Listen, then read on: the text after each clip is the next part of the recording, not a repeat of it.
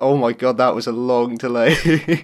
That was like 2 seconds, 2.5 seconds. Hi, welcome back to Real Opinions. We haven't really done a regular podcast where we're just talking about, well, when we eventually talk about one film and then move on to news for a while, because we've had our best of, we've had a few of the new series, backstory scripts. Westworld. Oh yeah, and Westworld. Yeah, so this is the first one where we've kind of, in a while, where we've taken a semi-recent film, not to anyone living outside of the UK, discuss it in brief, and then eventually maybe move on to a couple very old news stories. It's basically flashback news now. It is, but the stuff is that I've tried to, I don't, like the way that I kind of do the news stories is that I have like a little bookmark folder that I keep for this might be interesting. So it's not like I do every single news story, but some of them are going to be so old now that the entire reaction is just going to be you saying, yep. Yeah, so what were your general thoughts on Hacksaw Ridge? I would say cautiously, because I've seen it once, and I have a tendency with some Oscar films to kind of look back on them a little bit later and go, that was a lot more mediocre than I thought. But first impressions, I thought that it was good, and then as it went along, I think it became great. And I would ultimately say that I enjoyed it quite a lot, but there were several fairly big flaws that I had with it, most of which are directed towards the first act. Yeah, I'd pretty much agree with you, except for the fact that it continues to get better as it goes along the entire way through. Oh, that was a general. Do we want to thing, just well, I meant was it gets better once it goes to the war. Yeah, basically. It does. There's a massive improvement. Well, I mean, we're going into spoilers, I suppose. True stories are hard to spoil. Yeah, I mean, I never went into this thinking, I wonder if he's going to die. Like, that was never something that crossed my mind. Basically, the first third of this film is your standard schlocky American war story about a single hero. It was the film that it reminded... Good way to describe it, I mean... well, I would say the film it reminded me of, in its opening third, was Pearl Harbor. Yeah. Like that really sentimental, very forced, manipulative introduction to our everyman hero. It felt Michael Bay-ish. Not in the... obviously... pointing out, like, his humble origins and things like that. When people think of Michael Bay, they think of the loud explosion-y stuff, but I'm talking about it felt Michael Bay-ish, as in it felt like Michael Bay doing emotional stuff. Very manipulative, very, very, like, lowest common denominator. Like, look, he has a girlfriend, now you care. Because to me, the whole love story thing is thrown away about halfway through the film. It doesn't matter at all. That's what annoyed me more than anything. In fact, the fact that I can deal with a stock love story if it has some relevance to the rest of the film, but it didn't. It literally just was extra padding so that there was a reason that you didn't want him to die. Yeah, that's exactly it, and that's what I mean by a Pearl Harbor or Michael Bay-esque, the most simple way imaginable to get you to care about someone. And I don't know, I almost got Forrest Gump vibes. Does that make sense?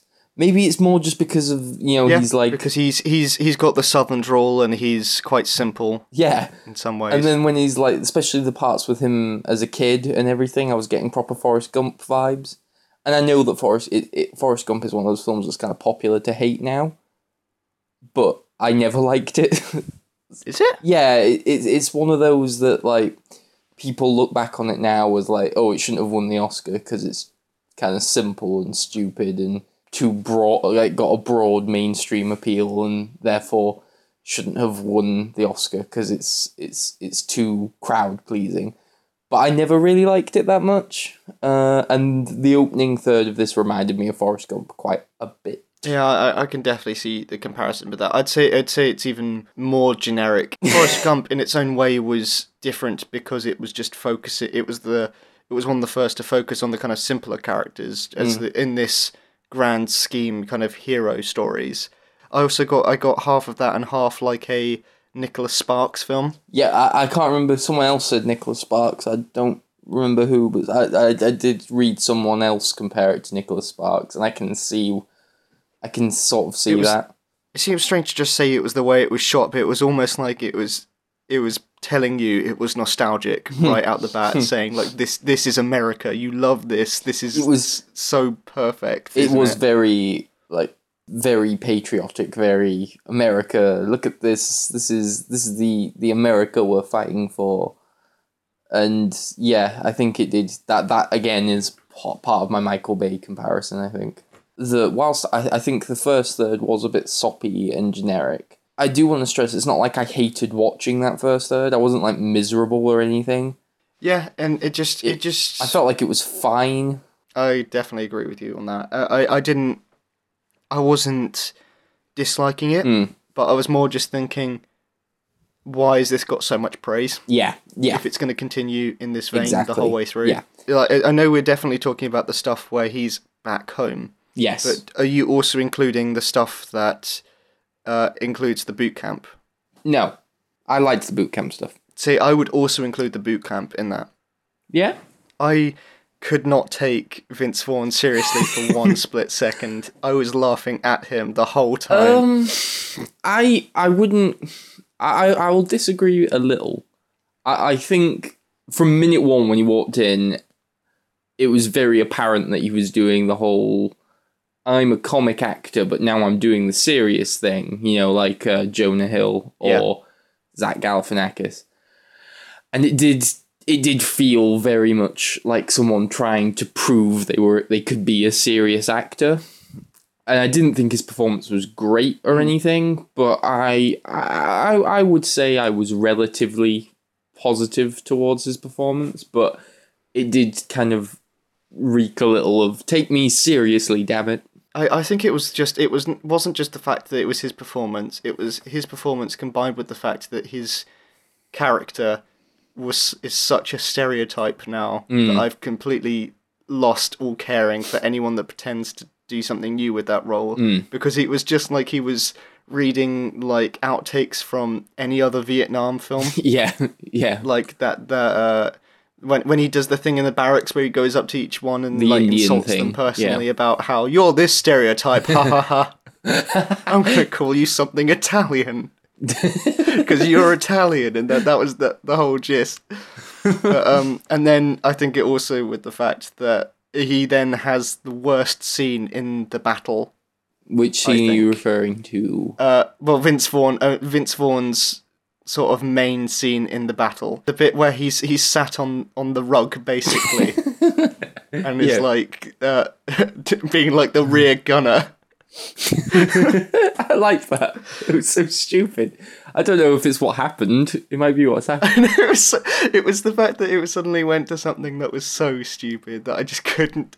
It took me completely out of that war bit, and it was the fact that it just made me laugh because I thought of all the characters to have the dumb scene, it just had to be the one that I really didn't like that got that dumb scene as well. I didn't mind his performance. In general, I think the performances in this film are mostly fine. I think that like Teresa Palmer does a decent job with a character that is just a woman. Yeah. And all of the squad are like macho stereotypes like from Aliens. They're just Marines, but whatever, they were fine. Sam Worthington was Charlie Hunnam. Like, just impressionless. The only person who really stood out for me in this whole film was, once again, someone they dropped halfway through. And that was Hugo Weaving. Yeah, I was going to say that was who I the thought best was bit really, of the third. really good. The first third, he was definitely the best bit. Like, there's that dinner scene when his other son, goes and says like I'm joining the war, and then he starts like talking about his uniform and how it's gonna get ruined when he gets shot through the back, and then he starts like blubbering, and it was genuinely emotional. And I think he was the best character, because whilst the rest of the film does play to those kind of, as he's like, very generic like hero worshipping type characters, everyone's an American hero, he was the only one that felt like a complex character. Yes, definitely, yeah. Because he's starts out as like alcoholic, abusive dad, but there's a lot more to him than just that. It put me on a damp note at the end, just the fact that he had essentially like the best character arc in the entire film in 1/3 of it, coming up on like a half of it, and then they don't really, they just leave it at that, like not even a mention at the end, and I felt like they just thought, we can't drag out this whole battle to a whole film, and there was a bit of drama beforehand, so we'll just prolong that, but I think that the dinner table scene that you brought up was the best written scene. Definitely. That's a good point, though. Do you think they could have just made the whole film Hacksaw Ridge? Yeah. Because I think they could have. Definitely think they could have. They could have just cut out the first half. There are lots of films that do that, and it would have worked, I think, pretty great. Yeah, I think it would have lost some of that Oscar twee that they quite like, which, like you said, is just putting in the romance character, so you feel like you're more attached to him as a main character. But to be honest, I think that they could have just set that up from him having a photo of her, and then him being so devoted to this ideal. I think that just his... You become attached to this character not because of his relationships to other people, but because of how devoted he is to his belief, and that he sticks with it the whole time. And that's the thing. It was nice to have a film with a hero who had values and principles and didn't just do awesome things. It was nice to have someone I could get behind because of their morals. But like you said, that was enough. I didn't need him. I didn't need to know his love story or all these other things. It was just enough to know that his code, which was the most important part of his character. And I think I didn't need to know about his childhood. Yeah. Or any of those flashbacks could just be gone. Like, why did I need to know that he hit his brother with a brick? It just doesn't matter. I think as well, I kind of liked him a lot more than I would have if it wasn't for the fact that we're in a climate where so many films are about what does being a hero mean now. Like, every single hero that we have on screen has some kind of moment where they're questioned on, is what you're doing right, or are you doing this right, or some general, because it's not enough drama unless there's morality being brought into it. But he has such a clean-cut like viewpoint and moral standpoint that never wavers and uses that fact to only help the war effort and not hinder anyone else, which I think was... I just genuinely enjoyed, even though the fact that it could have been perhaps more dramatic if you put in more doubt into it. I liked that he was so not one-dimensional, but I mean he was strict on himself, and I think that just led to a more interesting character than someone questioning themselves. And at the exact same time, I also liked that it was not presented as if Sam Worthington or Vince Vaughn were being thoroughly unreasonable. Like, there are bits where Sam Worthington comes in and goes like, look, I don't want you to die. You're just going to get other people killed.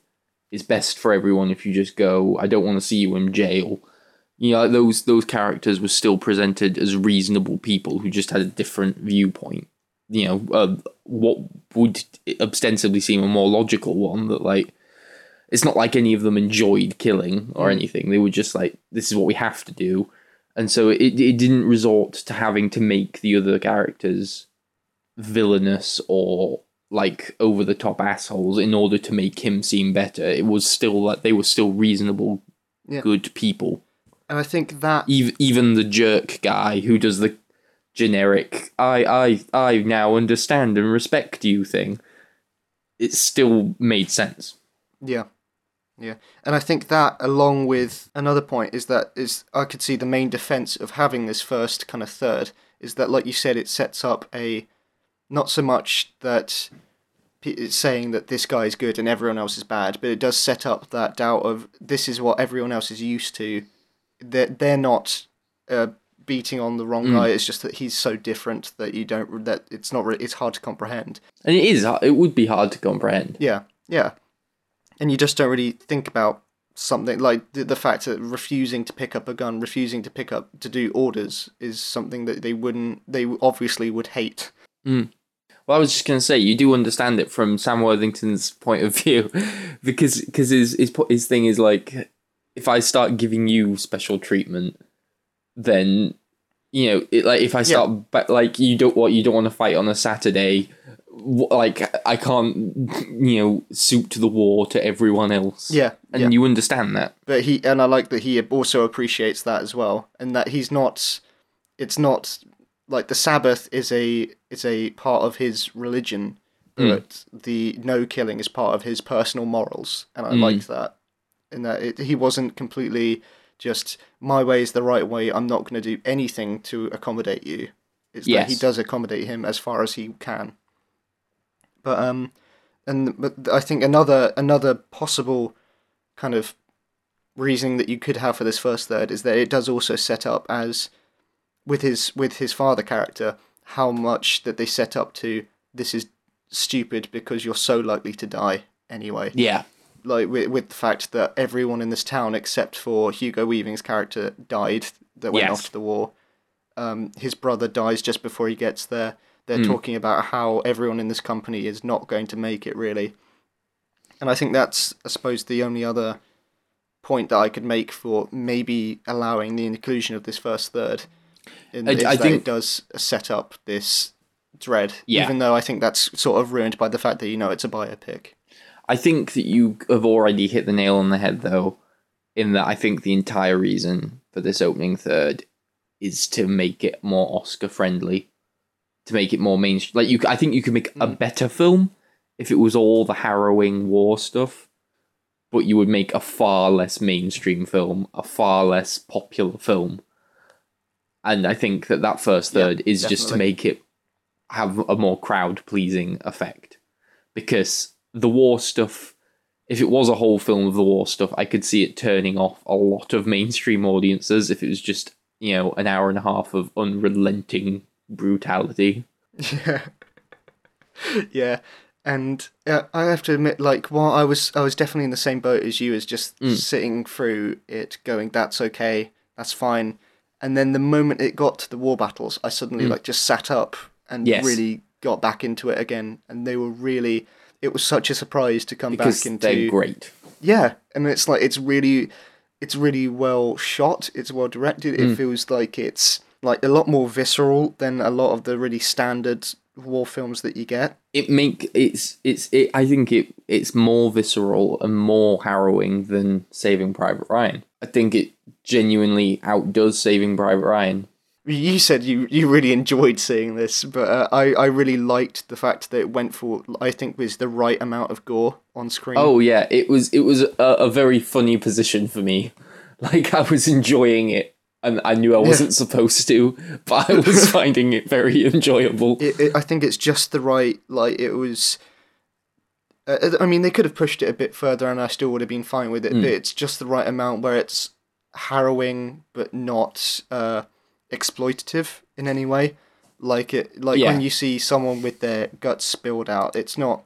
I don't feel like they just put that there to shock you. I feel like that's just. I was going to say, have you seen any of Mel Gibson's other films as a director? No, because Apocalypto is the one that comes to mind. I mean, even though Passion of the Christ and Braveheart are incredibly bloody and violent too, Apocalypto. Do you know what Apocalypto is? Yeah, I know the gist of it, and I know it's supposed to be his best film. Is what I've heard from general critics. It's just like 2 hours of just the war stuff in this. That's all of Apocalypto. It's just unbelievable. See, I think I would definitely prefer that if it was just the biggest complaint that we have for this film fixed. Apocalypto has none of that sentimentality or anything.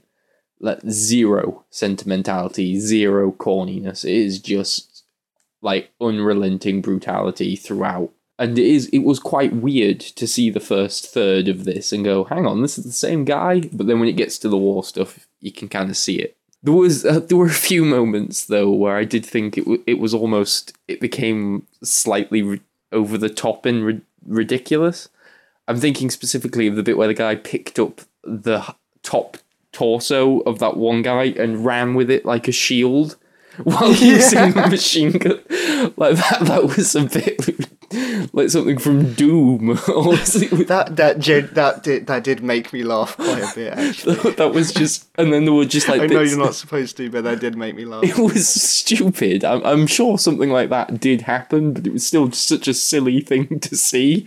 A man running through the battlefield holding up half a body to soak up bullets. It was stupid. It was like a scene out of a Call of Duty film, if they ever made one. It was like something, you know what it was like? It was like something from the film they're making in Tropic Thunder. Yeah, that bit, and occasionally one or two of the shots where it was a bit, almost like Guy Ritchie for like the odd shot, but it wasn't too much that it kind of took me out of it. Are you thinking of the bit where like it's the shot over the gun, looking down on the gun? As the guy's running. I think that one, although that didn't bother me too much, I think there was like another one where it showed like a macro shot of like sliding in bullets or something like that, and the bullet actually going into the gun in 3D or something. Right. That's the... Yeah. Yeah. But for that first like long stint of the battle, I thought that was all really great, and I couldn't think of much of a comment to make for that. The sound was great as well. Yeah, that's really good sound. Yeah, that's one bit that I actually, good for bringing that up. That's one thing that I really wanted to bring up. I think that sound editing for this one was brilliant in that the bit though it really struck out to me was when it was clipping off people's helmets and you hear almost like a piano tuner sound. Yes, yeah. And things like that. When I've seen so many war films over the years, you get kind of used to the kind of stock sounds of war, basically. And it just kind of becomes a bit repetitive and it makes you careless, I think. But the fact that it managed to make these new sounds and it was completely believable still. It wasn't like making up stuff. It was just the fact that it felt even more like it brought me much more into the film than I would have had if they didn't put that much effort into the sound. Yeah. I think I'm probably, because I'm sensing a but coming from you because you specified the first battle. Yeah. Whereas I would say... from that point on, as soon as I get to Hacksaw Ridge, I would say I liked the film immensely. Yeah, I don't know if we want to put in a point here basically saying now we're definitely getting into the spoilers if we're just going to be talking about the last third of the film. But I think at this point it's too late. But we're talking about the last third now, in case you want to skip ahead. I thought that it was like the whole battle, then him saving the bodies, sending them down the cliff, all of that was really... really great. I thought it was the moment when they went back up for a second time. That's where I thought the problems were in that. Oh, you mean when like on the Sabbath? You mean after when he's praying? Yeah. So the whole like scene, montage of him saving the bodies. I thought that was quite well done. I think I would have liked it to be a bit slower for some moments because it did just feel like if it was the whole film, that could have been the whole film. It didn't need to be a montage. That's what I thought. Yeah, and I liked that it was basically like a stealth section of a game almost. That stuff was really quite tense and interesting. The stealth stuff was really good. Yeah, and that bit, so I liked that it went from the fact that he wasn't just showing that he can shoot the action really well as well, but he can do the tense, smaller moments as well. And I liked that it fed so naturally into that. But then once he kind of goes down again, and they have a bit more talking scenes, which I think were probably fine. I was just sort of on the high from the other stuff that I still thought they were great.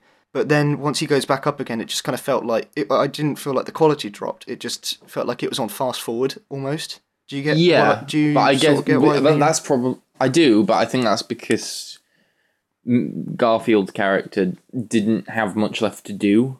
Yeah. So it was just... It felt like a necessary thing because the whole film has been about them trying to take this place, so we need to see it, but the focus has been on his heroism, and that's done, so we're just sort of showing you that they did do it. But I can see what you mean. I understand why it was in fast forward.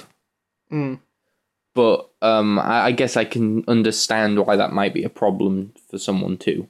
I mean, obviously he doesn't have anything to do for that last bit because he doesn't really shoot anyone. I mean, he gets that shot that they use in the trailer of him kicking the grenade out of the way, which I thought was on par with the guy picking up a torso and using it as a shield. I don't know how accurate that is, because I feel like they couldn't lie about something where the main character, the main focus of your biopic, does something very, very heroic and over the top. I feel like they couldn't lie about that. But they didn't bring it back up in that credits thing. Like, I would have thought if I was in a documentary about my life, I would have said about the one time that I literally kicked a bomb away from people and saved loads of lives in one, but because it was the most ridiculous moment of that. Here's a question. Why did they show the Japanese guy committing harakiri? Yes, that is exact. Oh, I'm glad that you brought it up, because I thought it was called seppuku. Doing the suicides. Yeah, but I wanted to bring it up as well. I didn't know if that was just me being a bit too social justice, almost. Yeah. Because I felt like it was strange that they never showed their perspective for the entire film. No. Like, I kind of liked that it was this neutral force, that they weren't bad or good. They were just the force that we had to deal with, and he doesn't relate to them at all. But then suddenly when they go back up, it's almost like it's a victory thing when they're showing this guy killing himself. Well, they do. I did think it kind of came across as a bit evil at times. Yeah. Because, like, there's the whole bits where they're coming across, like, stabbing the bodies and everything, and it feels like they're really enjoying it and torturing people. The stabbing I could sort of understand, because I was like, okay, so they're going around, they're not just stabbing them, they're not like they're joking about it, like, they are trying to make sure that they're not going to get... No, but there's, like, a guy who's... But there's a guy who's, like, still alive and, like, pointing a gun at them, and they kind of do it slowly. Oh, that's true. And I would say sadistically. Yeah, whereas they could have just taken them captive. And then there's the whole thing where they surrender, but they don't. And it's like an evil trick. I'm sure if that happened, but it did feel like they were evil. That's the thing, is that I didn't want to... I felt like with that final bit, especially with the white flag then turning into a grenade thing, I definitely felt like that was the most evil thing that they did, but like you said, I can't say if that was real or not. But the choice to show the suicide, it definitely was real. It's just that I don't know why we suddenly had to, for the first time, see their side of it just to show that they are committing suicide. I know you have to kind of cement that they're losing. It did. But I kind of got that impression with the white flag as well. I think you're right. I think you're right that it did feel like a victory. Like they were like, yeah. Here's the downfall of this evil thing. It was. I just to go back to your point, a very weird comparison. But what you said about the John Legend thing in La La Land, I was just kind of like, how am I supposed to be feeling about this? Yeah. What do you want me to do? No, I think that's definitely how I would word it. I was just thinking, right, okay, why are you showing me that? Yeah, it felt tonally different from the rest of what. And I think the only problem I had with that whole section was, that Japanese thing and the fact that it felt like it was just on fast forward because they were like, we have to show this, but there's nothing really for him to do. I really liked the very end with the kind of credits, with the documentary footage. I really enjoyed hearing that stuff, and I think it cemented his actions a lot more for me, and that it made it feel even more heroic to know the fact that, just to seeing him as an old man, I suppose. And I was happy to find out that he stayed with his wife. Yeah. I'm glad they stuck it out. That was nice. See, for me, it was the most sentimental part of the entire film, regardless of like that first third where they're deliberately trying to be sentimental. I would have just liked if they just cut to him as like the documentary footage at the end without any of that first third, and then said he stayed with his wife the whole time. I still would have thought that's it. Like, I still would have found it just as sweet if I hadn't have had the whole thing where he's staring at her in an hospital. I think the only major thing that we haven't really talked about is actually Andrew Garfield. I liked him. I wasn't going crazy for him, but I liked him. I always like Andrew Garfield, but yeah, I feel the same. I think he's a likable fellow. And I think that he made those romance scenes slightly more bearable. Just because I think he does the whole cute smitten thing quite well. Yeah, he seems almost like I liked him. He could do the like the puppy love look quite well. Yeah, like he can very much go back to this kind of like naivety, I think, which is just inherently rather just sweet. And at the same time, he can do the more charismatic roles as well, like we've seen with some of his past stuff, which I think he has a good range. But he is, like you said, he's just a very likable guy. Are we going to ratings then? I would have said 7 out of 10, just because I did find the first third so mediocre, and it was the fact that I only really, really liked the center half of the film. The bits on the end, I just couldn't care for. I get what you mean. I think I'll push slightly higher for an 8. I think that we have basically the same flaws, but I think I was just slightly more, I'm slightly kinder because I loved those action sequences so much. Like, I think the only difference in our opinion is just that I'm more forgiving because of the violence. Yeah, but like, I think we're just used to that by now.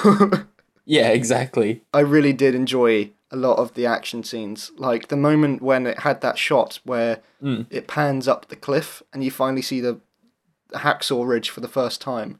That was the shot where I literally, like, I sat up in my seat, and from then on, it was great.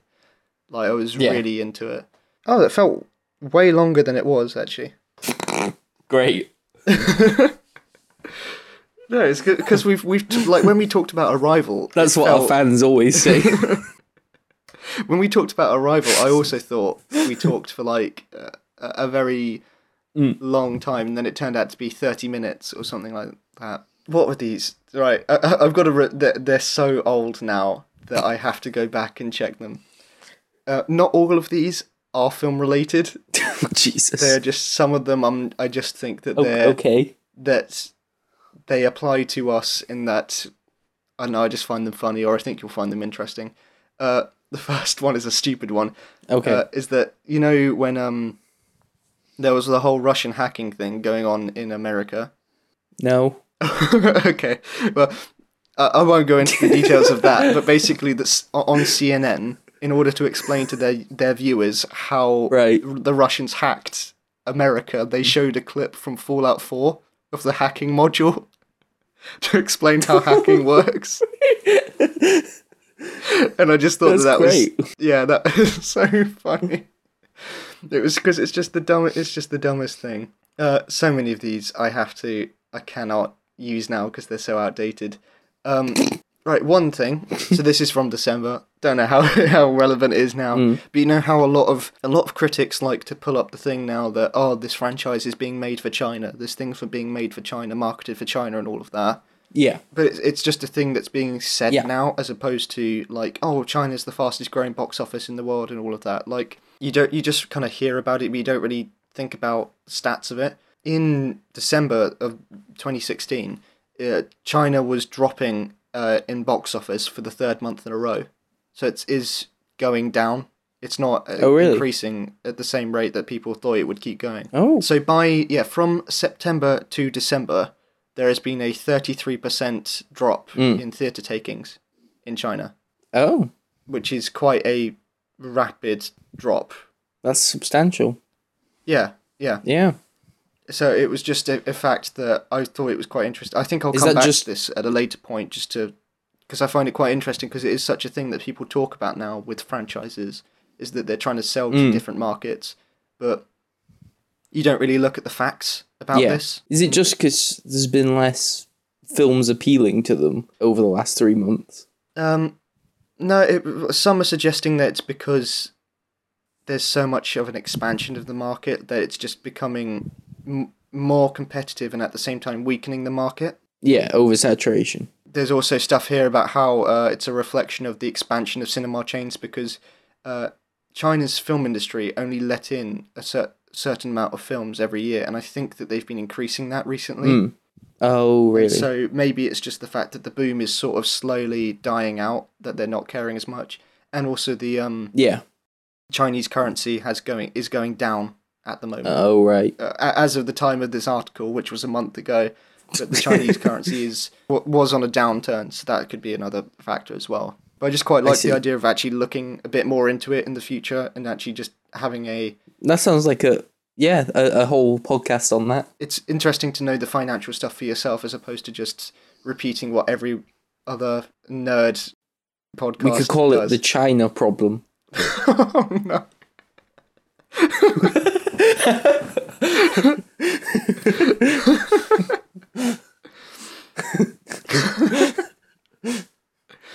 Okay, right. And we've got so it's about Sony. Is that apparently Sony are contemplating selling off their movie division and their TV division completely. They have a TV division? Yeah, I can't name What's the any TV of their division do? I can't name any of their hit shows off the top of my head. Now I'm going to have to look it up. Of course you can't. Oh my! It's all Bollywood dramas. It's it's all That's Bollywood weird. dramas. I can't imagine that too many people are going to be upset about Sony going away because people have loved their consistent output. Yeah, it's they haven't been doing Have well at the moment. What was the last film they made? Ghostbusters. Was it Ghostbusters? Yeah, which was a flop. But, this one paragraph from this article, it's the New York Post. They want to see how the Emoji Movie does because they think they have a franchise and it might help them get a better price, said a source. And then it's just followed with the film, which features a poop emoji, comes out on August 4th.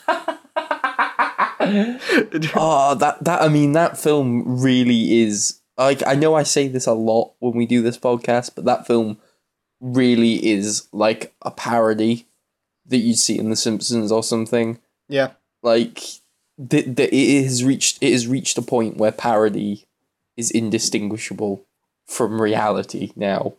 It's just, I cannot believe that is going through all the way to cinemas and that people will actually watch it and somebody's going to enjoy it. That just makes me sad. And I'll tell you what, I blame the Lego Movie so much. Because people will forever go like, hey, but they made the Lego Movie work as a defense for crap ideas. I kind of like the idea that, like, they tried it with Transformers, G.I. Joe, was it Battleship? I suppose they tried it, but Lego Movie, I feel like, was the first proper time that it was a franchise movie, in that it was a movie about product, or like a franchise of something else that wasn't a film. Like, it wasn't a story, it was a product. Yeah. And now I feel like that, like you said, you can blame the Lego Movie, and I feel like there's going to be a lot more films about products and stuff like that. It has made them think it's okay. Yeah, it's made them, yeah. I've gone on to the next article. But I think something's gone wrong with this article, because it's about the film Arrival, but it's got, the main picture is just a photo of the Joker from The Killing Joke. There's nothing about The Killing Joke in this entire article. It's just him standing in a fairground in a hat. Basically, the news story is that because Arrival didn't actually do as well as I think they wanted it to. What, financially, or? The studio originally. You're talking about commercially, yeah. Yeah, not critically. I think critically it did just as well as they could have hoped, I think. So what they're doing is that now, since it got the 8 nominations at the Oscars, they're bringing it back into cinemas. Oh, well, they do. For an extended amount of time in America. They do that all the time. They did that with The Hurt Locker. Yeah, but the reason I'm bringing it up is just also because it's not just the original cut, it's an extended cut. Oh! I don't know if it's for the 8 nominations, but it includes 8 extra minutes of footage. If you want the rest of the film, you need to nominate it for more awards. Yeah, exactly. And apparently, if at the end of it, you get to watch a behind-the-scenes documentary as well. Oh, it's good because I think it works in order to get people that maybe missed it the first time to see it, and at the same time, if someone really, really loved the film, like if they were showing it at the local cinema, 8 extra minutes and a behind-the-scenes documentary, I think I'd be interested to go and see that and maybe give them more money for very little extra work. But, yeah. That's cool. I just thought that I liked bringing that up because I just like the idea of knowing that there is definitely an Arrival extended cut. I hope that is probably going to come out at some point. I hope that it adds great scenes like Suicide Squad did, with characters throwing up and inexplicable flashbacks that have no context. I like how you're saying, I wish there were more flashbacks in Arrival. Oh, yeah, I didn't even think of that. But honest, I still cannot believe that one of Suicide Squad's, like, of all the problems that Suicide Squad had, and they thought that one of the things they really needed to include in this extended cut was a shot of Killer Croc throwing up on a plane. that was what they needed to add in. What about all that? What about those flashbacks that we didn't do properly? What about the Joker stuff? No, we need this bit. I just like the idea of, like you said, that they genuinely just didn't film full scenes. They just mucked about the entire time, and when they got round to an extended cut, they were like, "There's not actually anything else. We've actually used it all. So we've got this one clip of him throwing up. Let's put it in. How long's the clip? It's 10 seconds. Put it in for the whole 10 seconds. Just pad this thing." It is so bizarre that, like, the scenes are so obviously cut to shreds, and instead of filling them out, they just add in more cut to shreds scenes. Like, I assumed they were going to use the time to fill out the stuff that was already there, but they just added in more disjointed stuff. It's like, imagine if you got, like, I don't know, a packet of crisps and everything was just crushed into crumbs, and then someone said they were going to get you some more. You'd expect, you know, a proper bag of crisps, not just some crumbs put in, more crumbs thrown into the bag. I like that comparison, just because it's the idea that it immediately sets it up as, like, a really bad friend that's doing this to you. Like, "Oh, sorry, mate. I'll get you a new packet of crisps. You'll really like this one. It's got even more in it. I'll get you the family pack, and it's just even more crumbs. It's just dust." Anyway, I hope that the Arrival cut's like that. I just want Killer Croc throwing up in it. I want Abbott and Costello throwing up. just black ink going everywhere. Yeah. I only really have one more actually relevant to film sort of news story, which is that officially now every single big TV maker is no longer making 3D TVs. That's gone. They're really? Not making new 3D TVs anymore. As in they're not making new models, or they're not making any more full stop? Well, with these kind of with the TV companies, is that they're only making their next, like, it's like fashion. It's like they only make however many of 1 year's models, and then they make however many of the next year's models. And next year, for 2017, there will not be a new 3D TV from any of the big TV makers in America and UK. I'm not sure about China or whatever. That's so weird. Like, they all made the same decision. It feels like it's been around for sort of a while, and I hadn't heard about 3D TV at all. I don't know anyone that owns a 3D TV, but they only started introducing them in 2010. Yeah, well, it was Avatar. It was Avatar time. Yeah, and it's such a quick fad, and they were just saying, like, in this article, saying that in 2012, 23% of all money spent on TVs was 3D TVs. And it's just going through, like, all the different things that stopped them. Like, as in, there hasn't been a 3D TV channel, which there were in 2012, but they stopped all 3D TV channels in 2013. Oh, wow. That was a while ago. Yeah, but you can't stream 3D films at the moment. Like, you can't get Netflix 3D. Like, you have to buy the expensive Blu-rays and get the expensive 3D Blu-ray player, and then put the stupid glasses on, which make it darker, and everything like that. And it was just... It seems like it's just so much of a hassle and such a fad that people just don't care anymore, and they're just not selling enough. It's all about that VR now. It's all about... I feel like I can't listen to a single gaming thing without talking about VR. I have never touched a headset, and I'm sick of it. It's all about putting on nauseating headache goggles. I know, me too. Like, because to me, it's not what I think of when I think of virtual reality. I don't think of a screen stuck in front of my head. Yeah, exactly. Yeah. That's not what I think of as virtual reality. That's just having a phone right in your face. Well, that's literally what the Google one is. Google Cardboard is literally just goggles that you slot your smartphone into. And I just think 360 videos on YouTube, I might watch one a month or something like that with my phone, so I can spin round. And that's enjoyable, but other than that, I do not care about VR whatsoever. No, neither do I. I cannot. Besides that bomb defusal game, I cannot think of a single game where it would benefit from being in VR. No, and people keep saying that horror games will benefit from it, but they won't. Mm. I won't benefit from having something scream in my face. That's just going to be uncomfortable, nauseating, and just unplayable.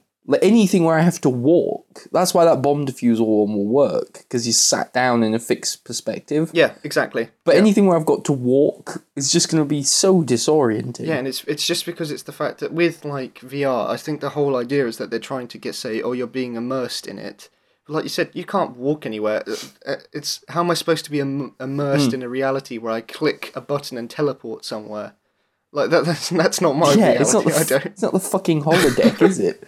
You still sit there with a controller in your hand. Exactly, yeah. But I can imagine just sitting down and treating it like a bomb defusal simulator. If it's a simulator, then that just makes it more fun, and it gets a bit more immersive. I don't know. It's just dumb. The only other games as well that I see are, which I think like, yeah, that could work, but why? Are the ones where it's basically almost like you're on a roller coaster, like those old arcade games, and you have a gun and you just got to shoot at monsters coming at you. Oh. Like that Until Dawn one they did. I think that's actually the one that I'm talking about, yeah. Yeah, I think it was related to Until Dawn, yeah. It seems it just seems like it's only suited for on-rails experiences. Absolutely. Overpriced on-rails experience. What fun games you can have where the main character can only sit. Yeah. It's so expensive as well. It really is just a haves and haves not situation. Yeah. I dread to think how much some of them cost. And how much some people spend on them. The way that like journalists talk about them, like they write about them as like they're going to change everything, and as if everyone can afford them. Like they're journalists, they've been given them, but they write about it as if it's going to be something that's going to be in every home. We just talked about how 3D TV is now technically dead. Like I said, I don't know anyone that owned a 3D TV. I don't know anyone that owns a headset. A VR headset. Like, it's just... There's no point for it, and if people have that bit more extra money, they're either going to buy more games for the system they already have, or just get something else. I mean, it's just... There's no... It's not worth... Go out into the real world and do things. Like Pokemon Go. Go out and actually defuse bombs. Make yourself valuable to society. Join the Marines. I think that's just... I mean, I have one other... Actually, I do have another gaming story, if you want to hear about it. Go on, then. It's part gaming, part copyright. And I feel like I have to include copyright into our podcast, just because I hate so much stuff that I have to deal with this copyright rubbish. But we both follow Jim Sterling, don't we? Mm-hmm. Jimquisition. And so he recently did a story on the Wii Play Store and how crap it is. And all that. Yeah. Is that the thing where it's like they take the games off you after a month? They like give you. That's what they're doing for the new Switch online that's the new subscription Switch service. One. Yeah. But basically, he was just talking about how you're paying £5 for a game that came out in 1960 something. Oh, it's where he was talking about how you should use ROMs. Yeah. Yeah, it's basically that. Well, it's an extension of that in that I don't believe he mentioned this in the original one, but I've seen it, is that if you were to buy Super Mario Brothers off Nintendo for the Wii and then look at the file data is actually an online simulator file. So someone in the past has taken this NES game, made a ROM of it, put it online, and Nintendo have downloaded that ROM and then put it on the Wii store. Really? So it's linked to this specific person. Yeah, it's an actual ROM, not something that they've made themselves. Oh my god. That is awful. That is awful even by like Nintendo standards. I can't talk too much into the details of it, but basically it's just that when they originally had to start converting NES games into ROM files, they had to make their own file type because obviously nothing like that exists. And so the original creator of one of these emulators, made his own file type. And if you look into this Wii file that you just have on the Wii, it has stuff in the code for this file type that this one guy made that has nothing to do with Nintendo, and they've officially renounced any connection to. So how did that end up in the code for something that they actually own? It's Oh my so God. they're literally taking something that you could download for free online and selling it back to you for £5 each. I know that all of these big budget publishers and studios are crooked and they all want money. That's what businesses do. But Nintendo do seem to be especially stupid. Like, when other companies like EA or whatever are like greedy or sneaky or slimy, Nintendo just seem to be really, really stupid. Like, just what are you doing? Like, you like, their decisions are just idiotic, but without the zany, crazy, self-destructive kamikaze-ness of Konami. Anyway, that was fun. We clever. Yeah, that was fun. We know business better than the businessmen. That's why we're recording podcasts in our bedroom. Exactly. We're just too good for the game industry. That's why we're not in it. That's why we're too intelligent. I'm too savvy with money. That's my real problem. Great. I don't have anything else to talk about unless you want to talk about any other films or anything. No, I haven't got anything that jumps to my mind. What was that? That was like you're in a horror film. like a childhood doll that's come to life. Right, well that just about wraps everything up then. Great, thank you very much for listening. If you want to hear any of the other podcasts, we have them all on the YouTube channel, or you can subscribe on iTunes. That way it kind of comes straight through to your phone or laptop or whatever. We also have individual reviews, which are much shorter than this. You can listen to them again through the YouTube channel. You can subscribe to us there. And we occasionally tweet, and Facebook occasionally, so you can find us on those channels as well. Great. Thank you very much for listening, and yeah. Bye. Bye-bye, man. Oh, no. Oh, no. We need to do a review of that.